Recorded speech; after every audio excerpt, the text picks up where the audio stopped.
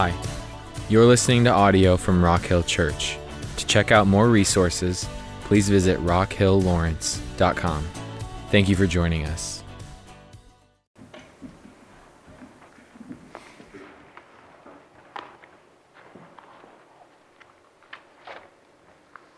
Thank you for being here this morning. It's good to be with you today. So the Gospel of John that we've been in for some time has lots of red letters. I don't know how many of you have a red letter Bible, red letter if you're new to this life with Jesus. A lot of Bibles where Jesus speaks, the words are in red. If you look at the Gospel of John, you're going to find it's red all over the place. It has a significant segments of Jesus teaching more than any other gospel that we have. Over the past several chapters, we're in chapter 8 now of 21. The past several chapters has been heavy in dialogue from Jesus with and to other people, specifically a group of leaders, religious leaders of his day. And as the last few chapters have kind of been developing, something changed in chapter 5. Jesus healed a man who had been paralyzed for much of his life, 38 years in fact. And Jesus has healed a man, and it caused quite a stir in Jerusalem, because it had happened on the Sabbath day, which caused this man to break a Sabbath code. And from this point, we're watching Jesus conversing with his religious leaders, and quite honestly, the dialogue's ramping. It's getting more and more contentious by the chapter. The setting for the chapter is it's a festival, it's a feast. It's called the Feast of Tabernacles. It's like the big fall festival of the year for the first century Jewish community. And Jesus goes to the temple in Jerusalem and stands and begins teaching. He's teaching crowds. In those crowds are some of the same religious leaders that he's been having difficulty with. In chapter 8, he only really says two things. Even though your chapter will be filled with red letters, he really makes two statements. Everything else in there, he's responding to the reactions of the leaders to the two statements. But what he says in these two statements are really significant. They're really important for anyone who's wanting to follow Jesus. So over the past couple weeks, we've looked some at the first statement. Jesus says in verse 12, I am the light of the world. I am the light of the world. Boy, that's worth sitting with for a while, just meditating on that. This is the second I am statement in the Gospel of John. There's times in the Gospel where Jesus kind of proclaims, he makes like a proclamation, beginning with the words, I am. And we won't go into that, we have in the past, but it was meaningful for Jesus to say, I am. It had rich theological background for him to say that. It was a claim to deity on Jesus' part. The first one, he said, a few chapters back, in chapter 6, he said, I'm the bread of life. Now this is the second of 7 I am statements in the Gospel of John. I am the light of the world. Light was an important theme at the festival. Light at the festival was to remind the people of their heritage. Specifically, a cloud of fire, a pillar of fire that guided their ancestors some 1,500 years earlier out of Egypt into the promised land that God had for them. This fire was their light, figuratively. When the light appeared, the cloud would lift, and that was an indicator to the people that they needed to keep traveling. Light is also a major theme in the Gospel of John. John really plays on this theme. And from the very beginning of the gospel, it's really thick over and over. I want to read a little bit, going back from the first chapter. In John, you often have to go back to the first chapter. It's similar in the Old Testament. You frequently want to go back to the very beginning of the Bible, where it's written, in the beginning, God created the heavens and the earth. Those first two chapters of Scripture are so important. A lot of the theological themes of Scripture are introduced right there. This is true for John as well. John begins his letter, yes, in the beginning, he says. Very similar. It has echoes of Genesis throughout that first chapter. John says, in the beginning was the Word. He's introducing a theme to us. And the Word was with God, and the Word, you know what? Was God. He's personalizing this thing called the Word. Let me just read a little bit from there, because I think it's important that we have a little bit of contextual background for this theme of light. We're not going to spend that much time with light. Dustin and Brian have done that for us. But we're going to look a moment at it because it's so very important. It says this Word in verse 2 of John 1 was with God in the beginning, and through Him all things were made. Without Him nothing was made that has been made. In Him was life. In this Word was life. And listen, and this life was the light of all mankind. The light shines in the darkness, and the darkness has not overcome it. Then in verse 9, I think this will be on the screen, the true light, there it is again, that gives light to everyone was coming into the world. Are you getting a picture of the breadth and the scope of what John's saying? The true light that gives light to everyone was coming into the world. He was in the world, and though the world was made through Him, the world did not recognize Him. He came into that which was His own tribe, His own people, but they did not receive Him. Yet, to the ones who did, who received Him, to those who believed in His name, to them He gave the right, the entitlement to become what? Children of God. Children born not of natural descent. This isn't a biological click, nor of a human decision. This isn't something man is making happen, or a husband's will. This isn't someone in kind of in leadership making it happen.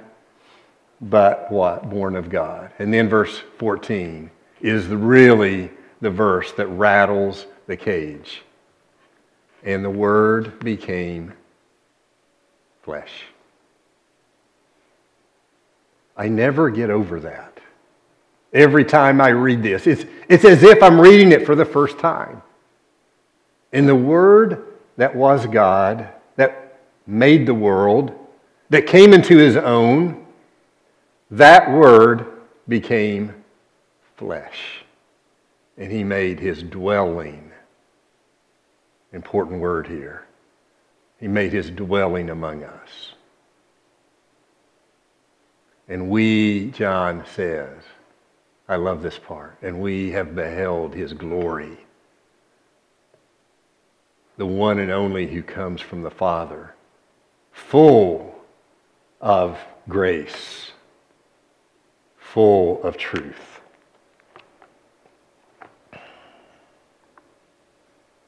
And now here in chapter 8, Jesus says, I am the light of the world.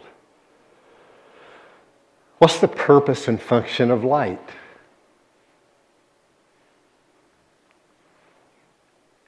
Light allows us to see. It illuminates our way. It helps us see what's ahead. It helps us to see circumstances or what's physically in front of us. It helps us to see events or people more clearly, not perfectly, but consider what Jesus is saying here. you want to see?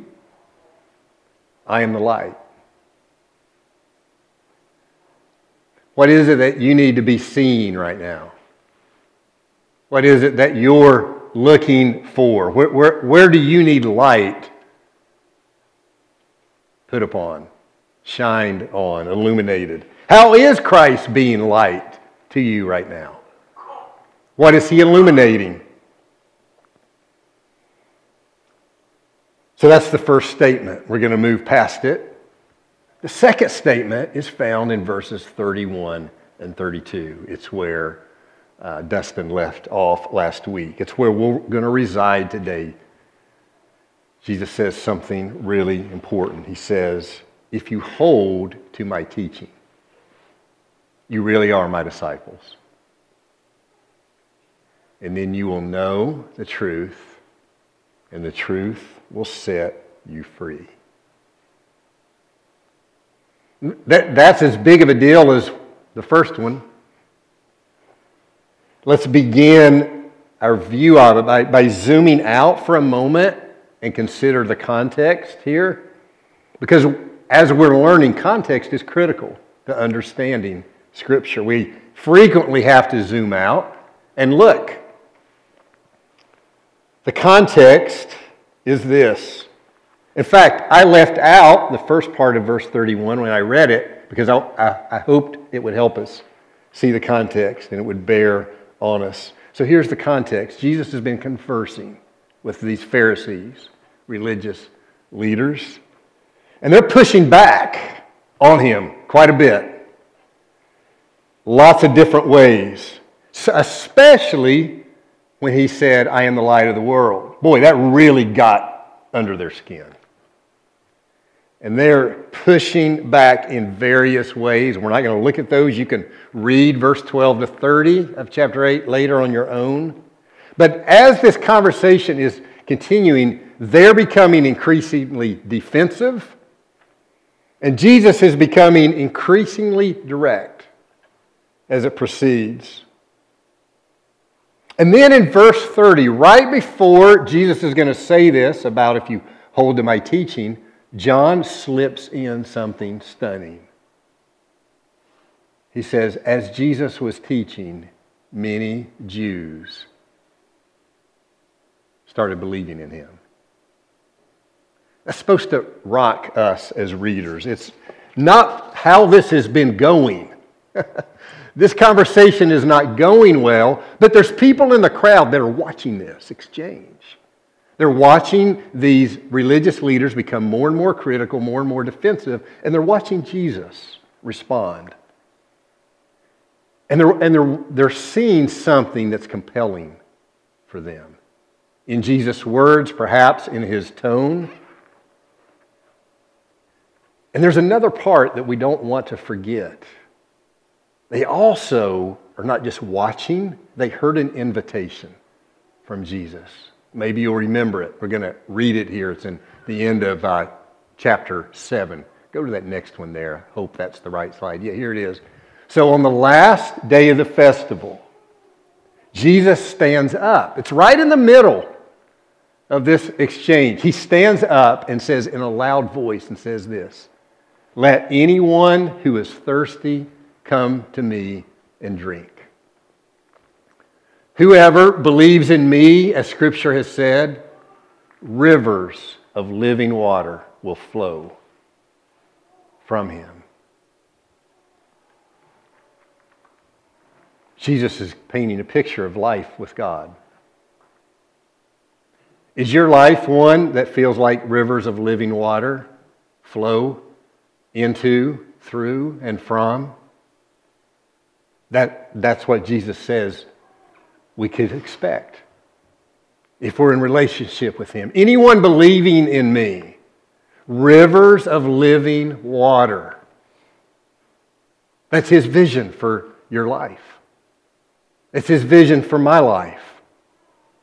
That there's something interactive, something dynamic, something living happening that would be akin to water running through it, a river running through our lives. So some of these people heard this. I mean, they really heard it. And they said, yes, I want that. I want in. And they're responding with belief. That's the context. These are Jewish people who are believing. Now, most of us, certainly me included at first glance, I would be celebrating, as a follower of Jesus a couple thousand years later with what's happening among these people. People seem to be experiencing new life in Jesus. They're believing. But John says, not so fast. Because Jesus has something important to say. He wants to bring Jesus back front and center. As they're believing, here's what Jesus says. Hear it again. It's remarkable words. It's one of the most misquoted, the second half of it, text in the New Testament. We'll get to that. Jesus says, to these people who are believing, if you hold to my teaching, if you'll really hold to it, you're my disciples. And then you'll know the truth. And the truth will set you free. If, Jesus says, there's a condition. He's bringing into the arena of their belief. He's not just saying, great, you believe, fist bump. He's saying, if, in this two-letter word, if this is in place, then something can be possible. See, if is also always attached to then. It's like a teenager saying, Mom, Dad, can I borrow the keys? I want to go out with my friends tonight. And Mom says, if you get your homework done, if you clean your room, then going out with your friends tonight with our car is a possibility. If, then. It's important. Jesus is presenting an if to those believing in Him. If, you see it, don't you? You hold to my teaching. Now, this word hold is an important one. It's one Jesus uses frequently. Your Bible may use a different word. It may read remain. If you remain in my teaching. The word it's a rich word. It's a pretty simple word, but it's really deep. It means to remain, to stay with, to dwell. It's a different word from John 1 where it says the Word became flesh and dwelt, but it's a related word. If you remain, if you dwell in my teaching, if you stay with it, hold on to is a good translation. It's a highly relational term. If you attach yourself to my teaching, if you are interacting with it, if you're entering it and sharing in it, two parties sharing in relationship, that's the gist of the word. Remain, hold on. Now, right here, we have an example of Jesus being light. He's shining the light on their belief. Right here. He said, it's so good you're believing. Belief has happened. John's clear about that. And now Jesus says, you've got to hold on to this. You have to learn to abide in it. He's not discounting the importance of what they're experiencing right there in that moment. He's saying you're having a moment with God, and that's good. But disciples have something different than a moment. They have a faith that endures. It's more about an initial impulse or just being compelled and making a decision. It's more than just mentally agreeing. It's more than a feeling, to quote Boston from the 70s. It's a lot more than a moment. There has to be a relational attachment there. There has to be a commitment that can't be captured in a singular experience. That's what Jesus is saying. If it's only a singular experience, Jesus is being clear, it's not legitimate faith. It must be held. It must be abided in. It must stay. Probably Jesus' most famous parable story that he tells is about a farmer, right? Many of you know it. He's spreading seed on the ground. He's just throwing it all over the place. And some of the seed gets in the ground and produces what it's supposed to produce, but much of it doesn't. Some of it gets eaten by birds, some of it gets scorched by the sun, some of it doesn't really get in the ground deeply enough, some of it has weeds that choke it out. And I think Jesus is saying the same thing here. This belief, he's saying to these, it must be of a quality that has staying power. You must hold on. Jesus is declaring that salvation is not it's not a transaction, it's not a deal we make with God. That's too simple. It's an invitation from God to life. It's a commitment of a relationship. It's an invitation of our life for His. It's an invitation of our life into His. And it's never less than that. Now, he's not saying your belief has to be flawless. You've got to have it all figured out. He's not saying you're never going to have doubts. He's not saying you're not going to struggle. But he is saying clearly, you must hold on to me.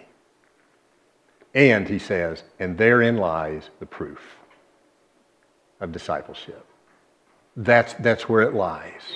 Not an experience you had. It's in the abiding relationship. And then he says, if you will hold on, then something will happen. You'll know the truth.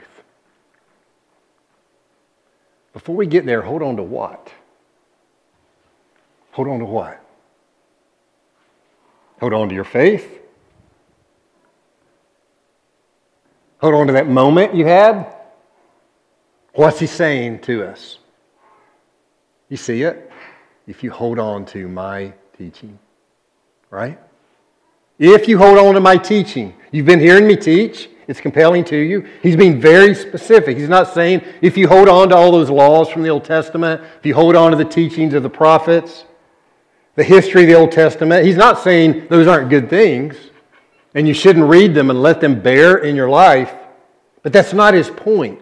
He's directly addressing these potential followers of him with clarity. You must hold on to my teaching. Why is he being so narrow here? Maybe the answer is obvious. Because Jesus is inviting these people into not some vague commitment of belief in God or faith. He's inviting them to exchange their lives in discipleship to Him and to Him alone. Because he's saying there's no other way. He alone is the bread of life that can satisfy our hunger. He alone gives living water that flows through us. He alone is the light that can illuminate our way. There is no other way. He's the way to God. He embodies the truth of God. He's the Word who became flesh and has lived among us. If you hold to my teaching, not someone else's take on it, not someone else's interpretation or reconstruction of it, but my teaching, he says, if you hold on to that, that'll demonstrate it. This simple statement resides at the heart of what it means to be a follower of Jesus. Not what your view of culture is or how you vote, or who you read, or what podcast you listen to, if you hold to my teaching. That's the proof. He says the same thing in the Great Commission when he's commissioning his followers to go make disciples, teaching them to obey what? My teaching. everything I've commanded you. The words aren't nuanced, they're not complicated. But he's saying, I think, something to us, that the priority of our relationship with God must be anchored in the teaching of Jesus. If you're new to this, you may be thinking, I don't know how to do that. How do I hold on? And what is Jesus teaching? I don't know that I've given my best attention to what he actually taught. Maybe you're like me, and I was kind of brought up to believe things about Jesus, but not necessarily giving that much attention to what he actually taught. And that was shaking to me when I came to that realization, and that's okay. But we have to change if we're going to hold to his teaching, because his teaching brings life. That's its intent. His teaching is to show us what reality is. His teaching is to show us what a good life is. His teaching is there to show you how to be a really good person and how to live a good life as a good person.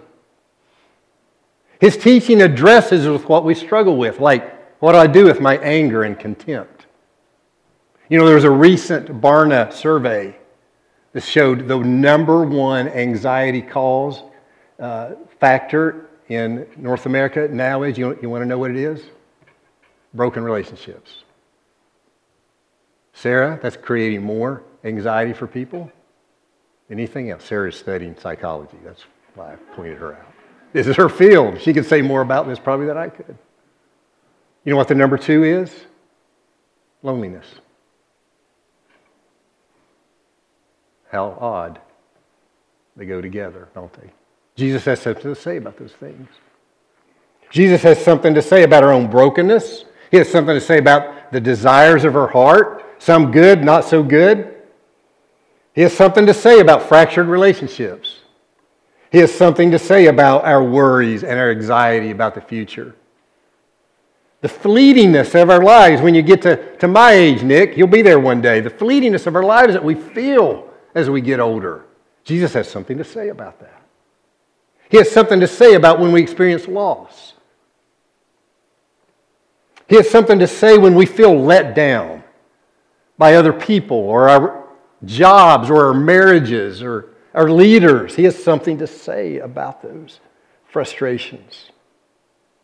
Are we learning the teachings of Jesus? You may say, I don't know how to do that. Please help me. And I would be glad to. And there are many others that can help. If you don't know where to start, right where we are is a good place to start. Gospel of John. I'd recommend there. Or if you want to go to Jesus' biggest sermon he ever preached, go to the Sermon on the Mount, Matthew chapters 5, 6, and 7. I would highly recommend it. Those would be 2 good places to start. There's others, but I would recommend those 2. I would recommend, if you do that, read it with a friend. Read it in community with a brother or a sister or a small group. Listen to one another as you read.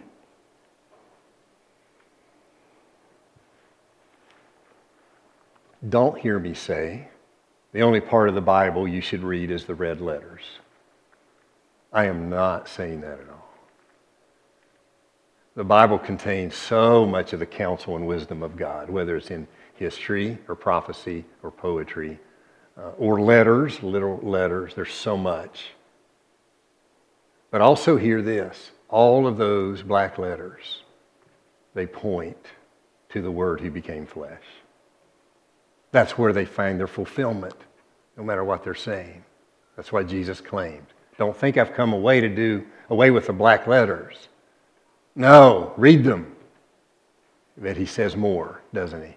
I came to fill them up. So Jesus is saying, if you will hold to what Jesus is filling up in his teaching, then that's how you'll show. I'm not going to be able to finish all of this. We'll jump in next week. But I do want to say one other thing. Let's start into the second half of what he says. The first half is, if you hold to my teaching, you're my disciples. You show it. The second half, he says this, and then you will what? Know the truth. Man, that is a mouthful. Think about the audacity of that claim. I mean, if I busted up here on Sunday morning and said, hey, if you'll just really pay attention to what I'm saying, you'll have all you need. I mean, I hope if I said that, you would run me out of here quick. That's exactly what Jesus is claiming. Then you will know, if you hold to my teaching, you're going to come into knowledge. That's the then. If, here's the then.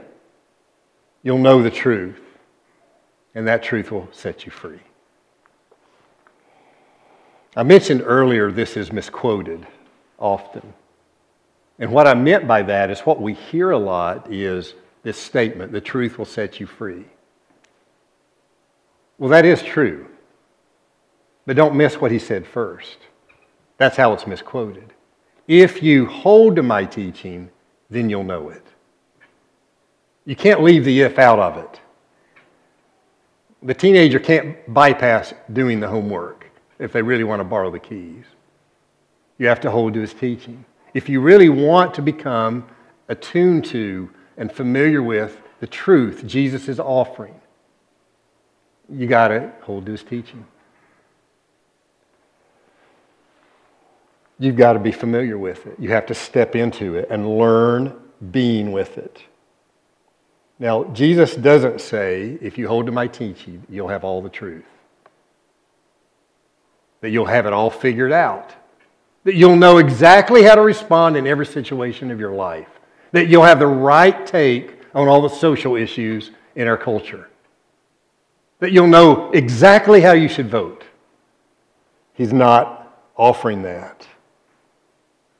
He's saying, if you hold to my teaching, you're coming into a reality, into a life with God where truth is residing, where truth is the native language. God's truth, Jesus' truth. And as you hold on to that, and as you abide in that, you're going to live in increasing measure being familiar with the nature of that truth. And yes, that truth is going to bring you great wisdom as you move through it. And you'll understand more, you'll see more clearly as Jesus the light illuminates more and more. He's not saying you're still going to all get it right. Because why? Because we're human. The problem is not his truth. It's the journey we have to go on to understand it. So let me close with this, and then we'll pick up here next week. Because I don't want to leave you hanging with the knowledge part. Knowledge of what? I mean, what specifically is the truth Jesus is referencing to? Well, it's a good, really, really good question. And I don't think I would know how to say one thing that would capture it for you. Dallas Willard used to say there's 4 big questions of life. One is, and I've kind of referenced them a few minutes ago, what's reality? Secondly, what's the good life? Third, what's a good person? And 4, how do I become that? A good person living a good life. What do you think about those questions? Dr. Willard said these are the questions that philosophers have been struggling with for thousands of years. What's reality? What is the good life? What's a truly good person? And how do I live that good life as a good person? What do you think about those questions? Can you improve upon them? I would say if you can, do it. You may have it like a better question that really captures it. Do it. Maybe one of the questions you might think is, how do I get into heaven when I die? That's not a bad question. Add that one. It's an important one for us, isn't it? We do think about it. But here's the deal. If you hold to his teaching, if you really become an apprentice of Jesus, what you're going to find is this. Jesus occasionally talks about heaven after you die. So it's not unimportant. But what he talks most about is heaven available right here and now. Learning to live in that reality. He called it the kingdom of heaven, the culture of heaven, the life of heaven. He said, hey, it's available right here and right now. That's what he talked about. And I think the implication was, if you start living and abiding and dwelling in that kingdom culture here, if you learn how to live in it, in your flesh here, then you'll be very familiar with it after you die. It'll be something you're already have become acquainted with, even if all you did was just touch it, right? Even if you didn't get very far, you've already stepped into it. That's what we're going to do. Say, and I think the opposite is true. If we're not interested in the kingdom of heaven here, and what it's asking from us here, we should seriously consider why we would want it then. If living a holy life with Jesus is not interesting to us here, then what do you think is going to change on the other side that all of a sudden that would look really good to you? I think it's a fair question. I don't have all the answers to that, but I think it's a fair question. A warning. You can't arrive at the answers to the big questions, whether they're the four I presented or your own, by simply doing Bible study. Now, you need to do that. That's part of it. But Bible study won't get you there by itself. Now, don't hear me say don't study the Bible. Now, I'll repeat it. It's so important that you immerse yourself and become familiar with and memorize and meditate. But that alone will not do it. You know, the religious leaders that Jesus is exchanging, they knew the Scriptures. They knew them. They weren't living in them. They weren't abiding with them. They weren't holding on to them. It's going to take more than just study. It's going to take living in the life, the Word that has become flesh. And that's something that is a life that is something we can't control or manage. It's the life of Jesus that He came to give us. It's not that different when you, and I'll close, I promise, when Jesus says something like, I really know that person. Husbands, I really know my wife. I mean, husband, you know, like my brother used to say to me, he'd bring up some person from high school, and he'd go, you remember Stinky? I mean, we only had nicknames in my high school. You remember Stinky? Like, not really. Well, then he'd go, well, you know how they are. It's like, no, not really. But when we, I don't know why I told you that story, that was silly. But when we say, I really know that person, you're saying more than I've studied their attributes. Or you're saying, I've shared life with them. I really know how they respond. I may not always know, but I kind of know who they are. That's what is meant here. If you hold to my teaching, if you're living interactively in this life with Jesus, living with Jesus, then that will be enough. That will be enough. He came to give us a life that we have to dwell in. And so grateful. We don't have to guess about so much of the life. We don't have it all figured out. But we have this. And it points us and immerses us. And we meditate on it through Him. But we can't know the life simply by knowing this. Because it points to the life. And we have to know it. Jesus says, if you come to know this truth, it'll set you free. That'll be our topic for next week. What does He mean by free? To be free. I don't have all that figured out, but maybe we can make a little progress. Let me pray. This will be yours. Lord, you have invited us. I can so picture you standing up in that crowd and saying in a loud voice, "Let anyone who is thirsty come to me. Let anyone believe in me, and rivers of living water will flow." Lord, that's such a powerful imagery for us.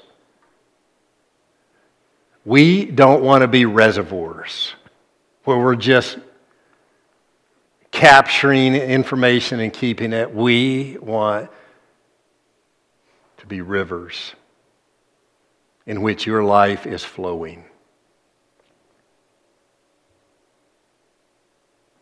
Lord, that's the longing of our heart. We want to be people who are being illuminated by your light. We want to be people who are abiding in your teaching. Give us grace. There's so many forces and voices in our lives, in our world, that would keep us from that. So we pray for grace, knowing that you are full of grace and truth. In Jesus' name, amen.